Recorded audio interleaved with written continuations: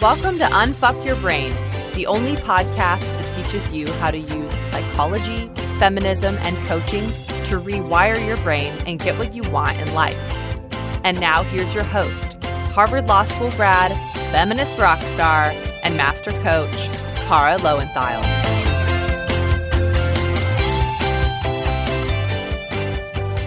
Hello, my chickens.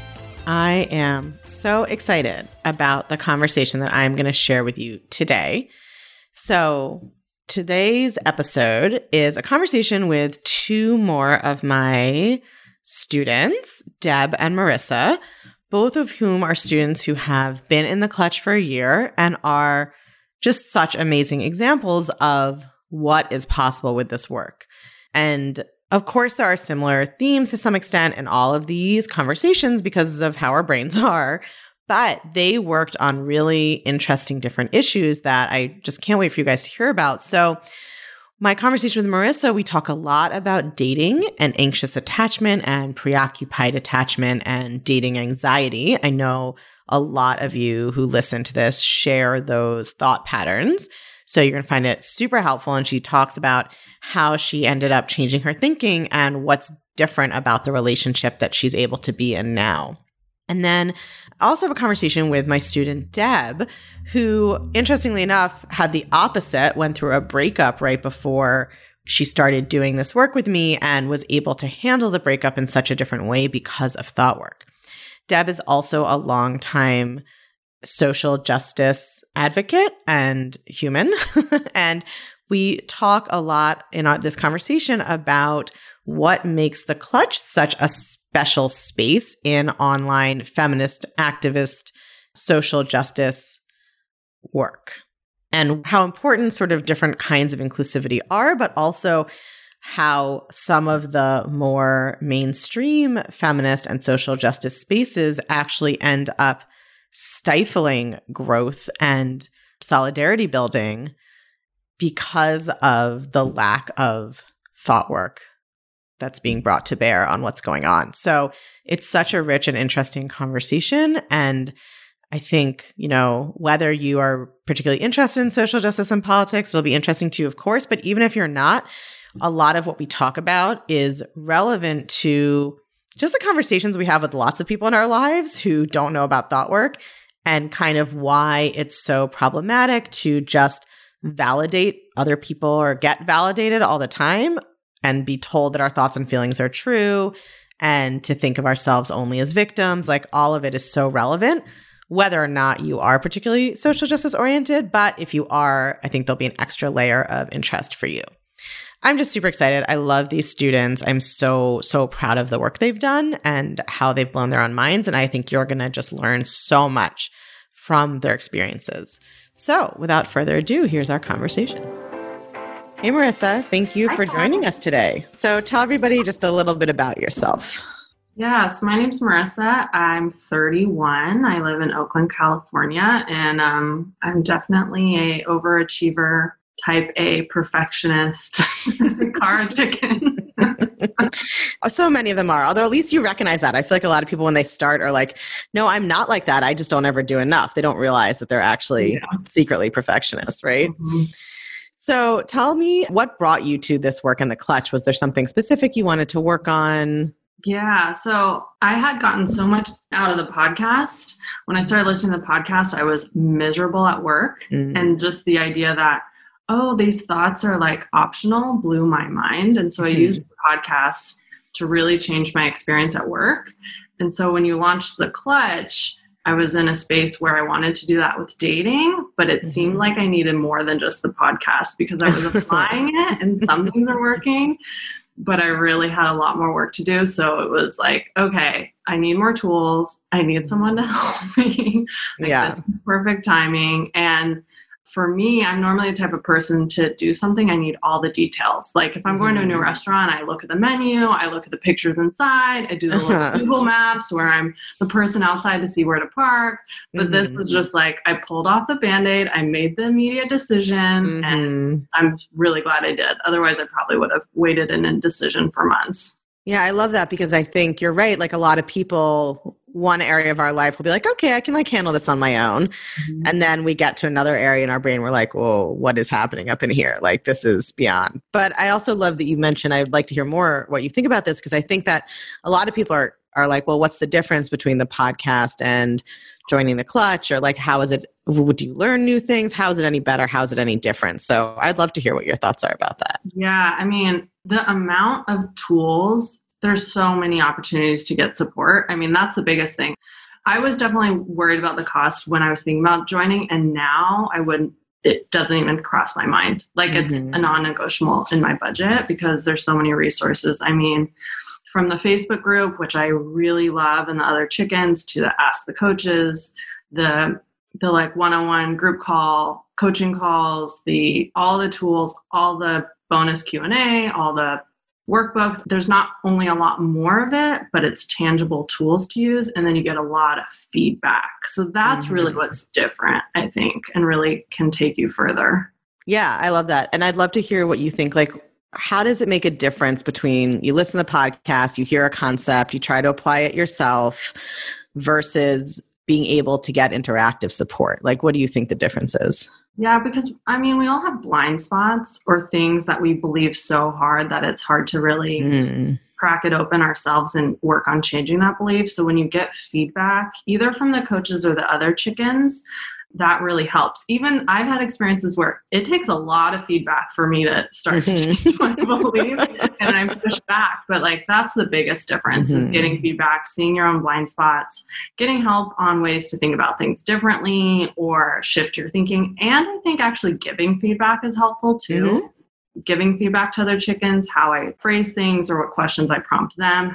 You know, when you kind of help support or teach, you're learning as you're doing it too. It's reinforcing kind of those tools to yourself. That's such a great point. I actually don't think I've thought of it that way, but like one of the reasons that I'm so good at coaching myself, it goes both ways. I'm good at coaching other people because I coach myself a lot, but I get better at coaching myself when I coach other people. Yeah. I've thought about that in the context of people watching live coaching and applying it to themselves, but you're totally right that like then trying to teach someone else helps you clarify what's going on with you.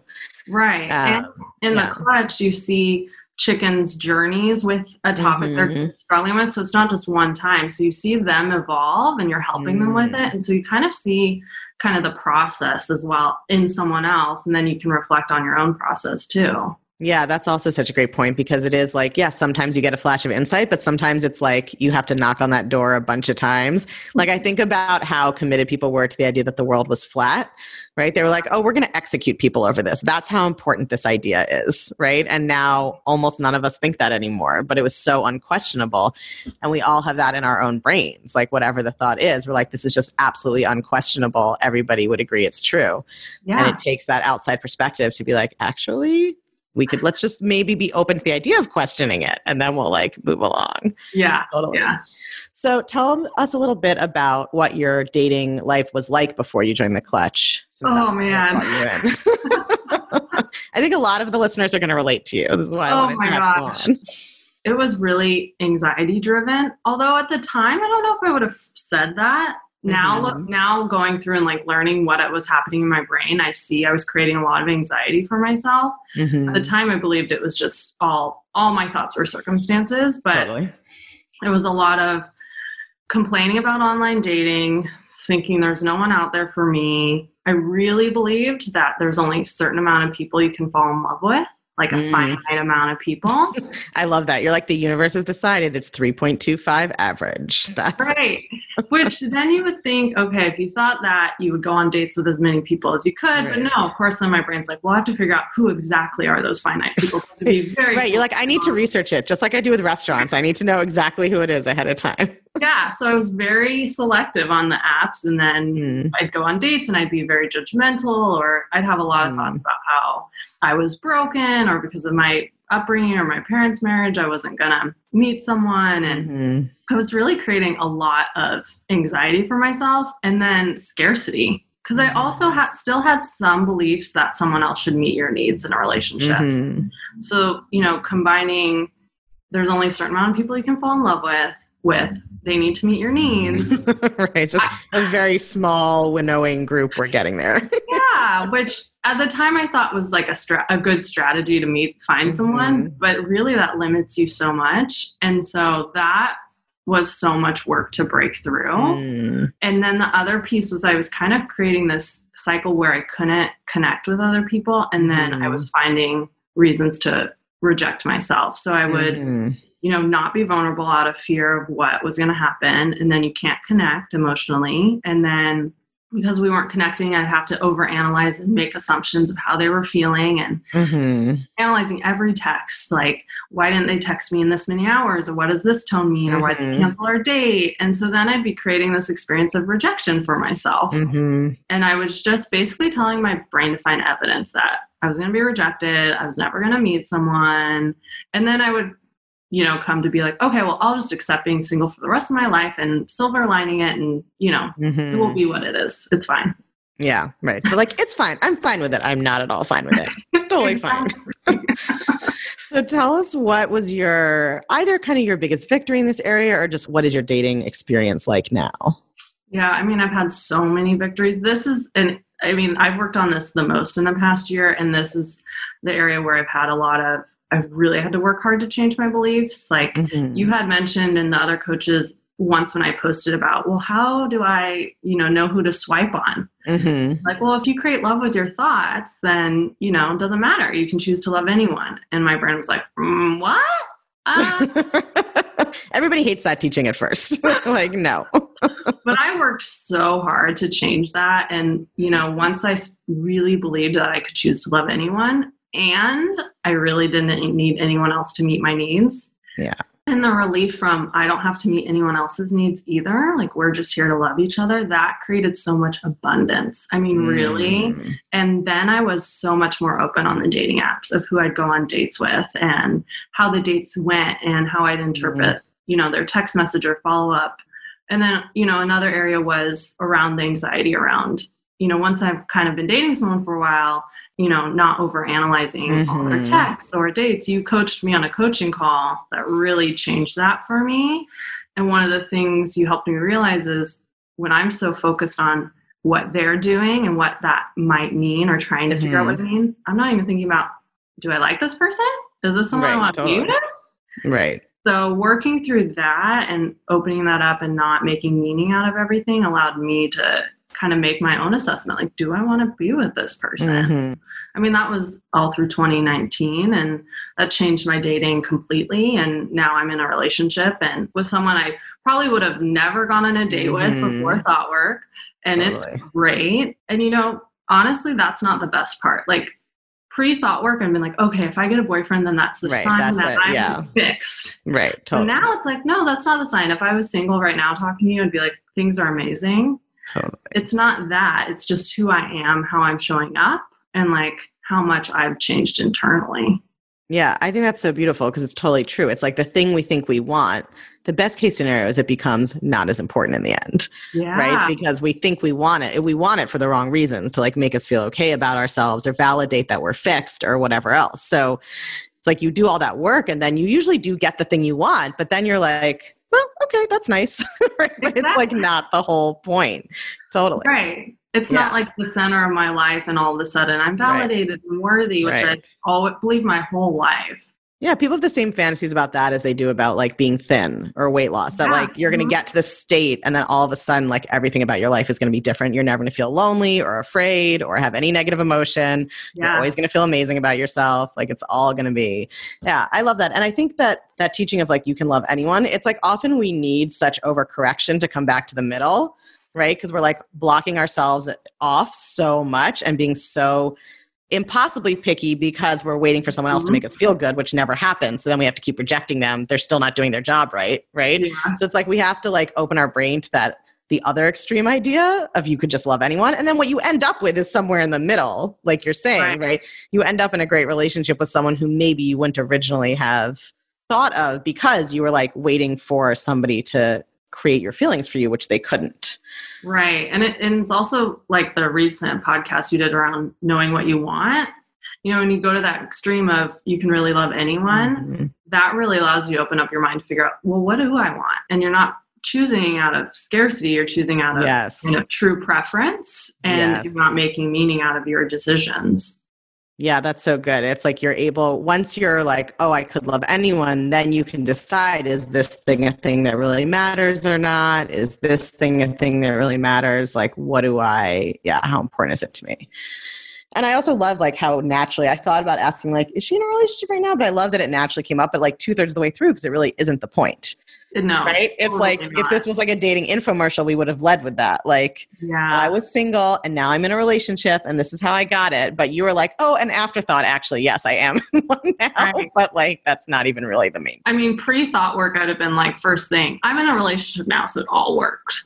Totally right. And I love that that's like not even the main. You're like, oh yeah, and I do have a boyfriend now. But really the point is my relationship with myself, which is so true.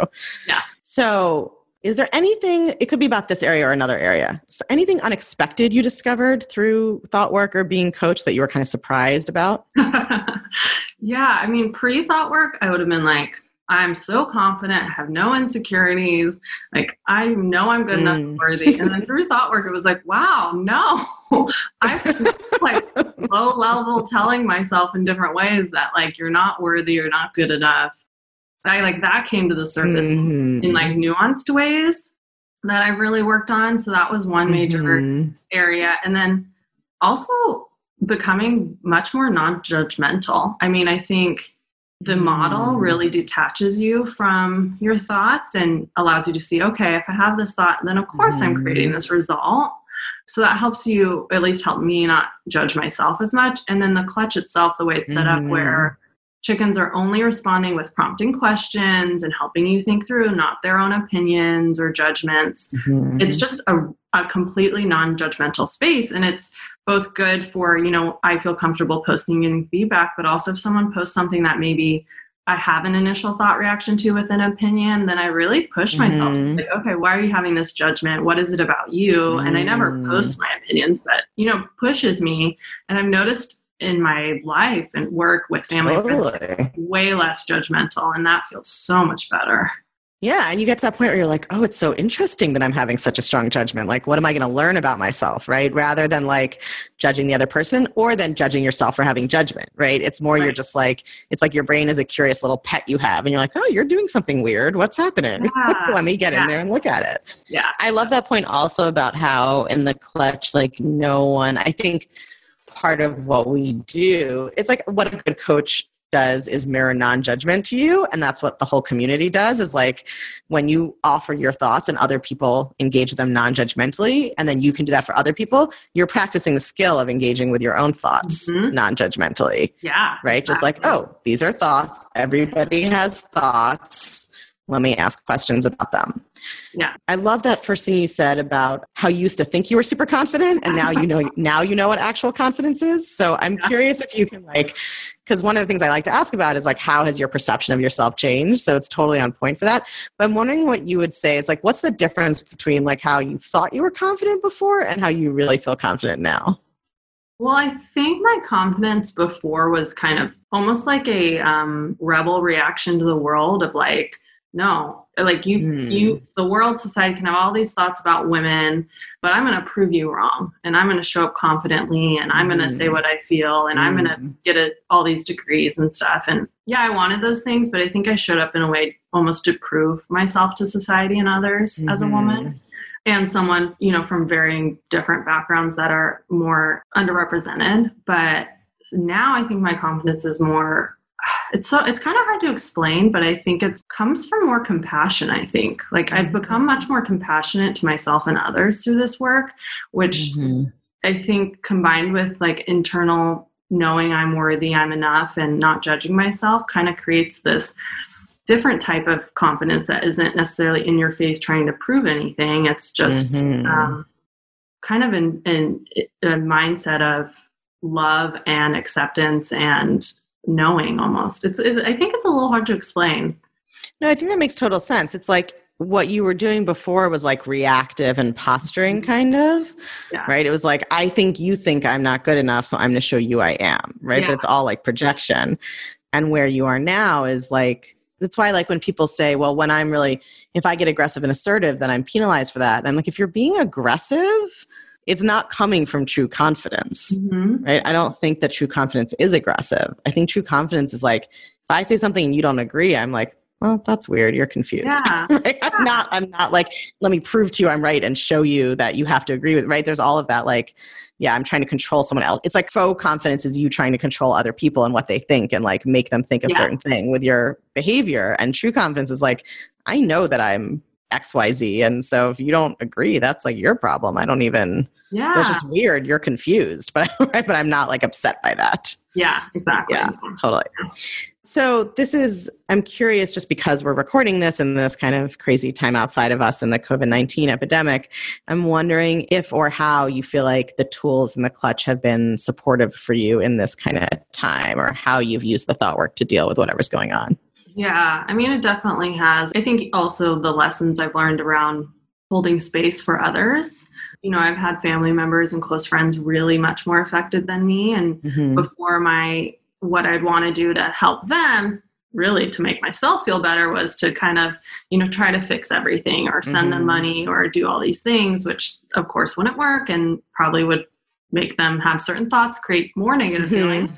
And now I can just hold space and be a listening ear and be there, but also not let that affect my thoughts or emotions, and not take that on myself, which helps with me being able to manage what I'm already kind of working with and dealing with. I think another area is I do live in the Bay Area, so our place is very small. I have a roommate who we also work together, and navigating being home all the time, both working from home, you know, using thought work to kind of manage that big shift has been helpful. And then also using thought work to make decisions on purpose, not judge myself for them. So, you know, I work in academia. I also work at a school of public health. So our workload has gone up and we've had a lot of shifts, and I've made decisions to mute certain email chains, or to only get on email at certain time, or, you know, not be a part of certain meetings on purpose to manage my workload, to manage my mental space of processing all the information.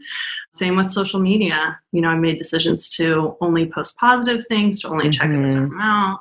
And I'm not judging myself for those decisions, and I'm not making them for anyone else but myself. So it's definitely really helped. And then when my mind wants to go to catastrophize, you know, I work through that. That's the biggest thing that helps, is like the tools to help with any catastrophe thoughts, and just working through and reminding myself, I've got my back no matter what happens. Like, and I can use these tools if something does happen. Like, those won't go away. Yeah. I mean, I think like so much of this work is like the world outside of us is unpredictable. And how am I going to like rise to meet that, whatever that is? And I think with like this whole pandemic is such an opportunity for that work. And not I don't mean like, it's so great it happened, we have this opportunity, but just like, this is a real confrontation with what is, right? Things changing very fast in a way that triggers a lot of thought patterns for all of us, and there's no arguing with it and there's no escaping it. So like, we either have to choose to like show up and do the work of how am I going to, just like you're saying, like have my own back, have my own grounding so I can like surf these waves, or am I just going to let them like wash over me, pummel me, push my face in the sand? Yeah. Like, this is the opportunity. Totally. Yeah. What would you say to someone who is where you started? Like, it's a year ago, they're having all those thoughts and feelings you had a year ago. Yeah. What would be your message to them? I mean, probably a couple things. Like, one, it's completely okay that you are where you are. It doesn't mean anything about you or your worth or what you should or shouldn't be doing. Like, where you are is where you need to be. So that would be, you know, the first thing. And then if you feel like you want support or want to change things or explore your emotions or your thoughts, I would say just pull off the Band-Aid and join the Clutch. I mean, even if you have concerns about the cost or not knowing exactly what it'd be like, I would say it's so worth it. And then throughout your journey, you know, just be kind to yourself and know that where you are is exactly where you need to be, and that will continue throughout the future. Yeah. It's just like feelings where you have to allow a feeling before you can change it, right? It's like we're all trying to change from this place of I have to get away from where I am because it's bad and I'm not good enough and I have to get better, and that never works. So I love that, like right where you are is totally fine. And you don't have to change. If you want to, this is what this work will do, but it's always up to you. Exactly.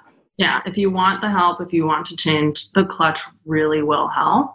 But that's still a decision for that person to make. Totally. Yeah. All right. Anything else that you want to share that I haven't asked about? I think the only thing is like these tools, even though I've used them mostly on dating and some other stuff, they can apply to anything. I've definitely used them on random one-offs on certain things that pop up and whatnot. So, I mean, really you can use them on anything, and it really helps you kind of make decisions, like basically take control of your emotional resiliency in your life and what results you create in your life. Yeah, that's the goal. That's what we're all here doing. All right. Thank you so much for sharing that. I think it's going to be really helpful and inspiring to a lot of the other chickens. So thank you for sharing your story with us. Thanks, Kai. Hi, Deb. Can you introduce yourself and tell folks a little bit about you? Sure. My name is Deb Malkin, and I am a massage therapist and exercise specialist, and I live in Oakland, California, though currently sheltering in place in Florida. So tell us a little bit, I've been asking everybody, what brought you to join the Clutch? Like, was there something in particular you were struggling with, or what kind of brought you to that decision? I joined the Clutch after a big breakup. So I had a breakup of my primary romantic relationship with my girlfriend of 8 years. And in July, before the Clutch started, but I was a big fan of yours and listening to the podcast and was really needing some sanity. After that experience, I was in therapy. I was doing kind of all the things to figure out what felt like putting my life back together. And I saw a lot of patterns, things that I was doing, but I didn't know how to stop doing them. Yeah, that's always the key, right? For being a healer and wanting to help people, I was extraordinarily mean. You were like, not me. I'm not going to heal or help myself, just other people. I am the exception to all the rules. And only if I can make everybody else feel better, that's when I'm allowed to feel better. Right. So there was a lot of people pleasing. There was a lot of perfectionism. There's just a lot of this stuff to untangle. And then there's this beautiful construct called the model, which synthesizes all of these different kinds of ideas. And then finally in that, I was able to step out of myself and look at, I don't know, just everything I believe in a way that was very healing, really healing of my kind of compulsive shame and blame stories. It was really allowed me to find a lot of peace after my breakup. So I'm curious, tell me if anything, surprised you in your kind of time in the Clutch, your journey. Did you learn something unexpected through being coached or this work, or something that surprised you? I think, and I might have touched on this, one thing that surprised me is how much of a liar my brain is. And that's actually not about me as a person. Learning about the brain has been so helpful in almost allowing myself to be human. Not, only being allowed to be human if I was perfect. Right. Right. A little contradictory there. I'm allowed to be a human if I'm perfect, which no human ever is. So I've set up a great system here. Exactly. It's an amazing catch-22. Yeah. Beautiful. Being able to see my brain and understand cognitive bias and understand kind of it's not that I don't trust myself, right? It is just about kind of the thoughts are not true. Right. It's such an interesting, it's just it is really the answer to life, because I think I've just walked around forever thinking all kinds of unhelpful thoughts. Totally. And we're this must be true. Right. Yeah. We're why would I think it if it weren't true? So it's you can use these tools and you can learn them. They're not automatic. But the process of learning is also very exciting. Yeah. Because that really teaches me that one, I'm not a finished being, Mm-hmm. right? Like that there is always room for growth and change. And the way I view the body and the way I view like the brain now with the idea of neuroplasticity and the way that the body holds these like self-regulating and self-healing processes is that of course nothing is fixed. Mm-hmm. That is all changeable. That healing is possible inside of us. So it's a very exciting kind of worldview to have. And this work has really like solidified it for me. And it's exciting to be like 50 years old and to be learning this, right? So it's like, maybe not exciting at the end of the world in a pandemic kind of way. It was a little dramatic. Well, let's talk about that because I'm curious to hear how has that, because we are these are being recorded in the midst of this pandemic. So I have been asking everyone, how do you feel like the tools have been able to help or support you? Or how do you feel like your experience of this has been changed by having done a year of this kind of thought work? Well, for me, I'm in a situation in which I came to Florida to take care of my dad after he fell and broke his hip and had surgery. He's 93 years old. So the first 2 weeks of March were kind of dramatic and intense for me and for him. And he's on the mend and he's getting great care, and that's a good thing. And, you could feel the wave of the like COVID-19 coming as you're like in the hospital. And so there was a lot of thought work around, being in the moment and having my own back. And so after spending like 24, 36 hours in the hospital and like dealing with a very frightened human being. Yeah. Like I could feel that I would want to have like a giant temper tantrum and fall apart. And I was driving home from the hospital and like, so I could like feel this impulse rise up, which is like a very old familiar impulse. And like, that's okay. And then the other part of my brain was like, yeah, we're not doing that right now. And it wasn't like a shaming. It wasn't, it was just a sense of calm and like, I'm just going to take this every day. It's interesting. I'm like seeing all my old patterns, going through some of them, being okay with that, creating more space, and like really literally thinking, how do I want to feel? Like, how do I want to think and feel at the end of this experience? And how do I want to do that? Like, how do I want to greet every day? So in terms of all of this work that you have done, I'm curious because I think we have so many different ways of working together through the Clutch. There's so many different like resources, different learning styles. So I'm just curious what for you do you think has been the most helpful? Like what have you enjoyed the most or found the most helpful out of the different ways of interacting in the group? I think the Clutch, like sometimes it's like coming and doing my thought work and like doing model on my own and then coming in and being like, hey, everybody, take a look at this. Like, what am I, what am I missing? What am I not seeing? And also just the camaraderie sometimes of like having a place where you go online, you interact with people who are not just like freaking out, but that they're like fully in their humanness, in their process. They're not like, being like, everything's going to be okay. It's not like Pollyanna, like, let's just all have high vibes and not talk about it. Yeah, totally. It's like positivity culture, positive vibes only or whatever. But also you're not having people in there telling you what you should think or what you should believe or what you should be angry about or what you shouldn't be angry about. It is very comforting just to show up and like witness somebody else's process. And I love your coaching. Like I love getting to watch you coach.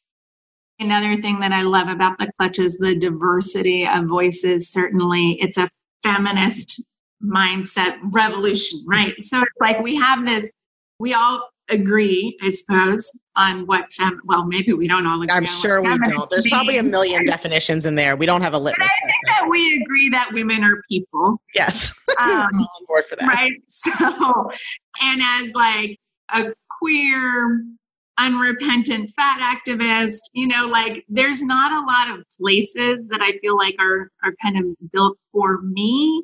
And so what I love is the diversity of people who are participating in the clutch, like women and non-binary folks who are looking for like solidarity and also a sense of seeing themselves. So it's been really helpful to be in a space that really like fosters and values different kinds of diversity that I don't think that I would have thought working with a life coach was going to be like my jam. Right. At all. Totally. And because there's, for me, like one of the reasons it was so important was that there's so few spaces that share I think of it as like a big spectrum or a set of Venn diagrams, probably, of like where people are on different political or feminist issues. Right. But there's plenty of feminist or fat activist or whatever groups. They mostly, in my experience, are structured around, I mean, it's such a funny thing, right? A marginalization is a shared identity that's based around marginalization. Mm-hmm. But I find most of the spaces online, it's just 95%. That's what the focus is like all of the ways that we are being oppressed. And so to me, that's always felt, it's not that that's not important. It's just unsatisfying as the whole conversation. Because I think I've been thinking about this a lot as we've been going through the pandemic. Like I've always just been very pragmatic. So I think just as a thinker. And so I'm sort of like, yes, all that is true. We do need to change that stuff, but I'm still alive right now in this world. And like, what are my tools for making my life experience better? Because probably we're not going to solve all that before I die. And I don't want to spend the next 50 years just being like, well, life would have been better if we had. That's it. Right. So I think like that is so special to the clutch. And also I think like even around the ideas of fatness, right? So I do feel like, in the clutch, different people have different ideas about their own body, but I do feel like it is a space in which, you kind of set this ground rule in which like, I am a fat person who doesn't hate my body, which is a revolutionary idea. And for some of us who've held that idea and lived through that idea for, now for myself for like 2 decades, it's still not something I see kind of filtered throughout the world. So it's fun to watch women like embody that experience, that idea for themselves. And it doesn't have to look the way it looks like for me. And also, it's still an area in which I both am looking for solidarity, but I'm not now taking other people's thoughts about their bodies have nothing to do with me. Because without that, there's no space for learning, right? That's what I love about the clutch is like, you're allowed to come in there and talk about trying to use thought work to lose weight. And people are going to challenge you on different parts of it. Like the part of the problem I find with a lot of those activism circles is the fragility of like, if anybody's talking about this, then I can't feel okay about myself. How the fuck is anybody supposed to learn that way then, right? And I'm not saying everybody else should be educators, but I'm a coach, so that is my job. I want people to be able to learn and grow and like not be at the perfect place yet. And if no one's ever allowed to talk about that struggle because they cause everybody else's feelings, then there's no way for them to grow or progress. And also as a movement, there's a certain way in which with trigger warnings and we're trying to manage other people's feelings all the time that we actually, I think the idea that you create and control other people's feelings totally reinforces that fragility. Yeah. And then we spend all of our energy trying to control each other as opposed to like, what if we were like, everybody's allowed to have the thoughts they want. Let's all go storm the Capitol. It's just like, let's go like direct that energy towards whatever social structural change we want to make rather than like policing each other constantly. And I think it comes from a caring place. Totally. And from not knowing that other people don't create your feelings. I mean, most people don't know that. So of course they think that. Yeah, it's not at all like a criticism of people. All of this is a natural consequence of believing other people cause my feelings. It's no different than in your personal life.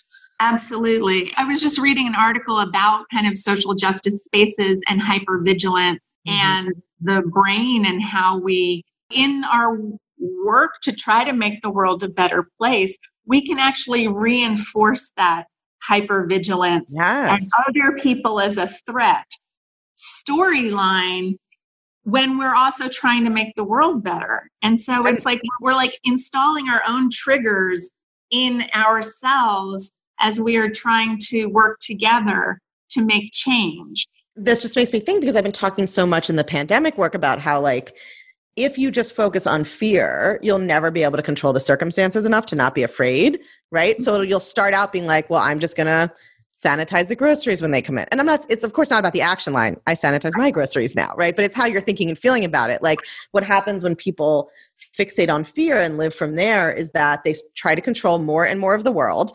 But then what happens is you don't feel safer. Your vigilance just gets focused on smaller and smaller threats. Right. Mm-hmm. And so that's how you can go from like participating in the world to then being at home, being like, maybe I have to block off the vents because what if somebody next door breathes and it gets in? Right. And the same thing, I think, with the trying to control the way other people are. It's like, okay, if you can get everybody to never say these 10 trigger words, then you're going to start looking for like, just because you've trained your brain to do this, right? Then it's looking for even smaller things. Is that the hint of an implication that maybe a body shouldn't be that size, right? It's like you're going from like, you've policed the major stuff, and then you think you'll feel safe and good, but you won't. All you've done is teach your brain to scan constantly for threats. And then it's just going to like find smaller and smaller slights or smaller and smaller indications or hints of something you don't want somebody to think or say. Like, so it's just a never ending cycle. We're never going to get to safety and the emotional safety and autonomy from working that way. And it makes it impossible to build coalitions and to work together. Mm-hmm.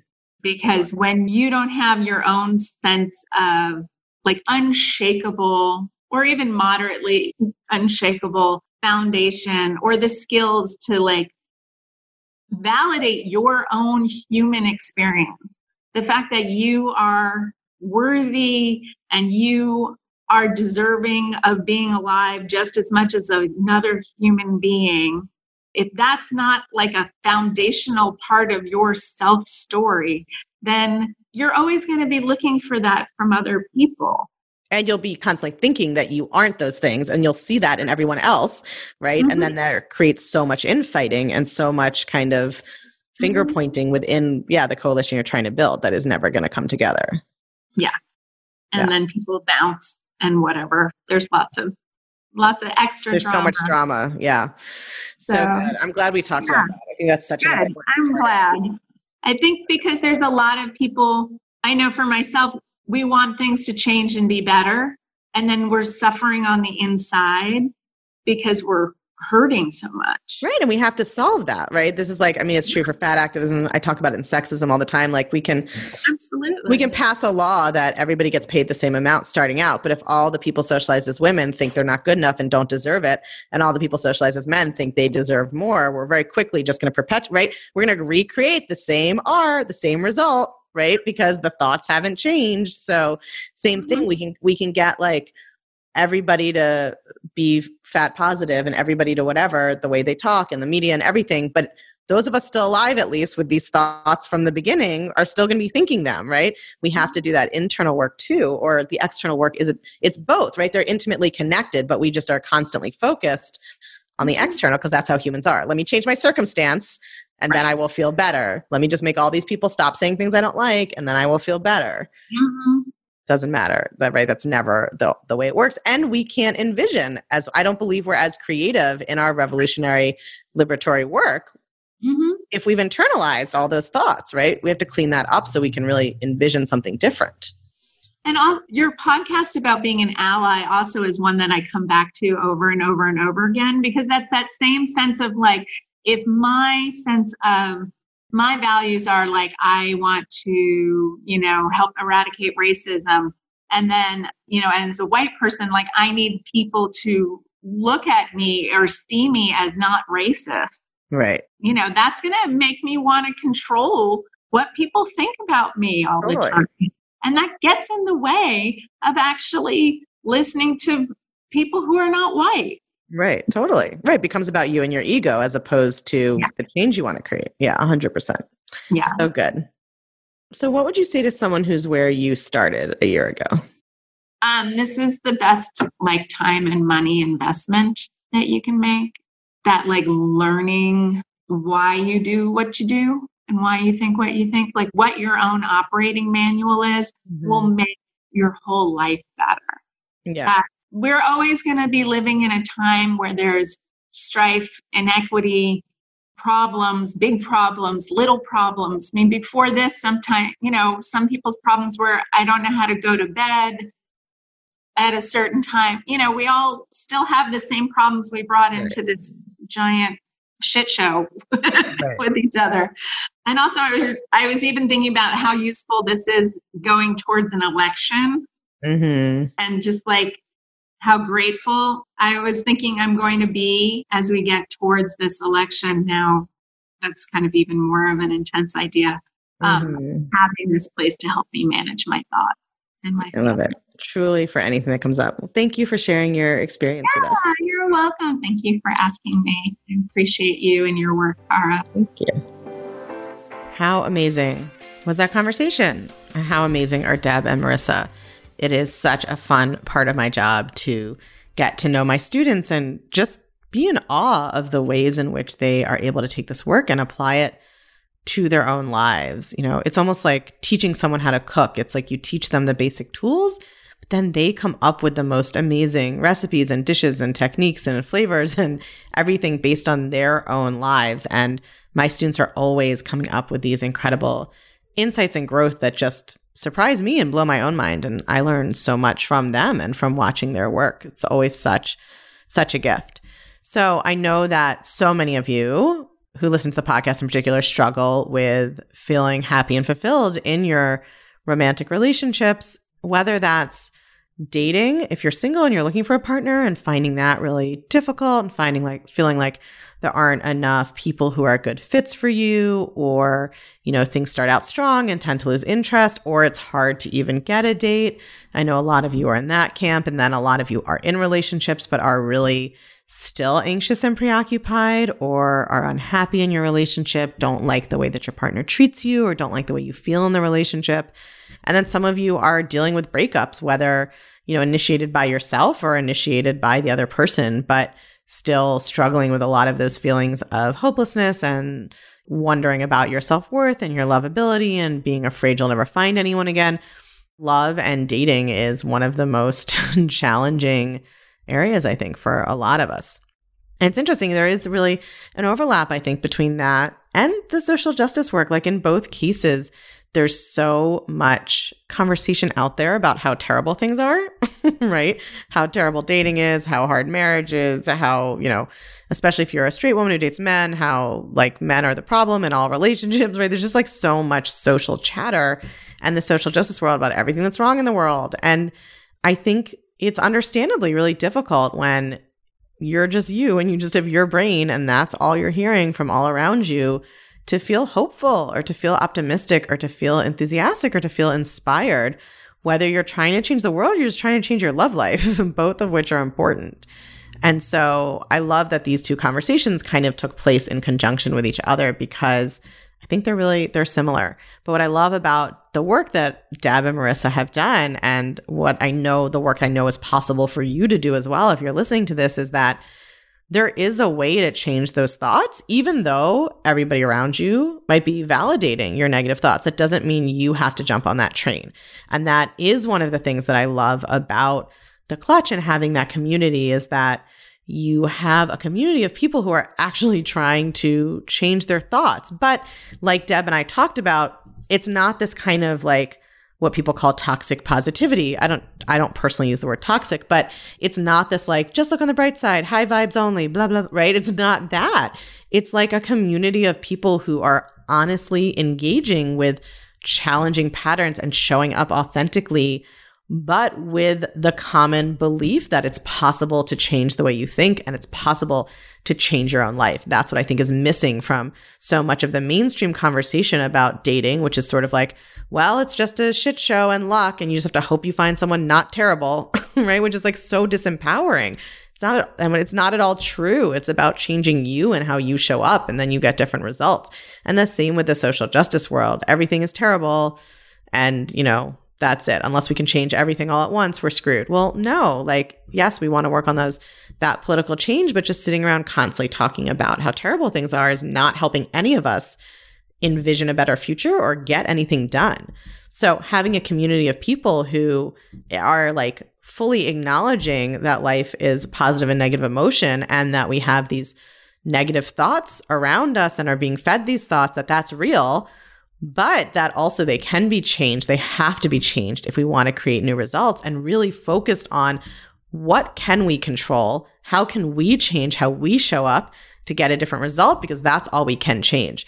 Having a community of people who believe that that's possible and are examples of that being possible for you, I think is so important at the beginning of your thought work journey. You know, I was going through coach certification, so I had my fellow coaches, but there really wasn't a place like The Clutch, which is why I created it, for people to come and have those examples and have that community and have that support. It's like being on a sports team. It's, you know, it's like there's more experienced people who know more and can help you and can teach you and guide you, and you have that sense of community. You're all in it together, but you also can learn from them and their example.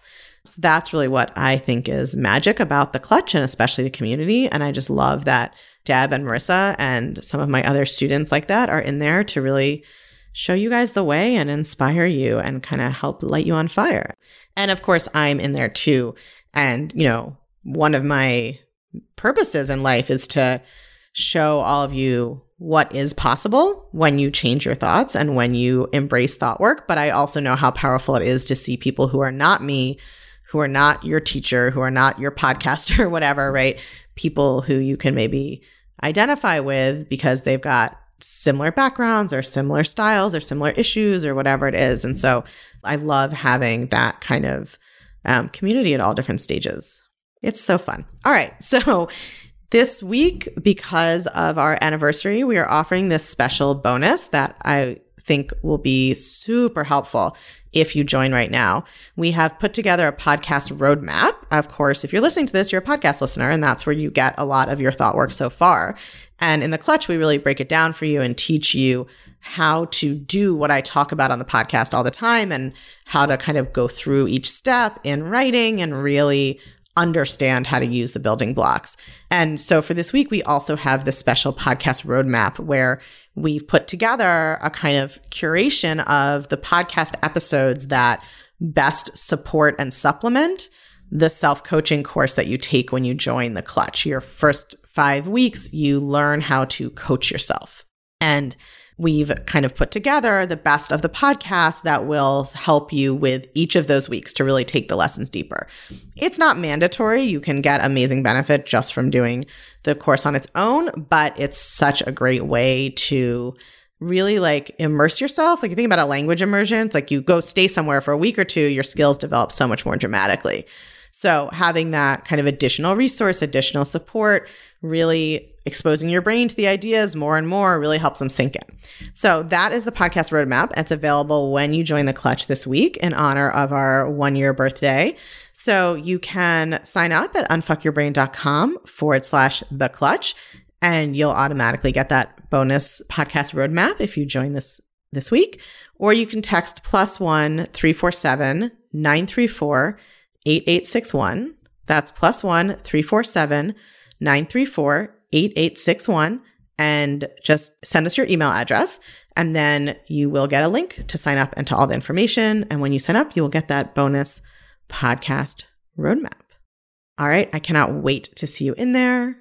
Deb and Marissa and Elizabeth and Bessie cannot wait to see you in there. All my other students are waiting for you too to come join us and learn how to blow your own mind. It's truly the most fun thing in the world to change in ways you never thought were possible or even could have guessed at. I'll see you there. If you're loving what you're learning in the podcast, you have got to come check out The Clutch. The Clutch is my feminist coaching community for all things unfuck your brain. It's where you can get individual help applying all these concepts I teach to your own life and learning how to do thought work to blow your own mind. It's where you can learn new coaching tools not shared on the podcast that will change your life even more. It's where you can hang out and connect over all things thought work with other podcast chickens just like you and me. It's my favorite place on earth, and it will change everything. I guarantee it. Come join us at www.unfuckyourbrain.com/The Clutch.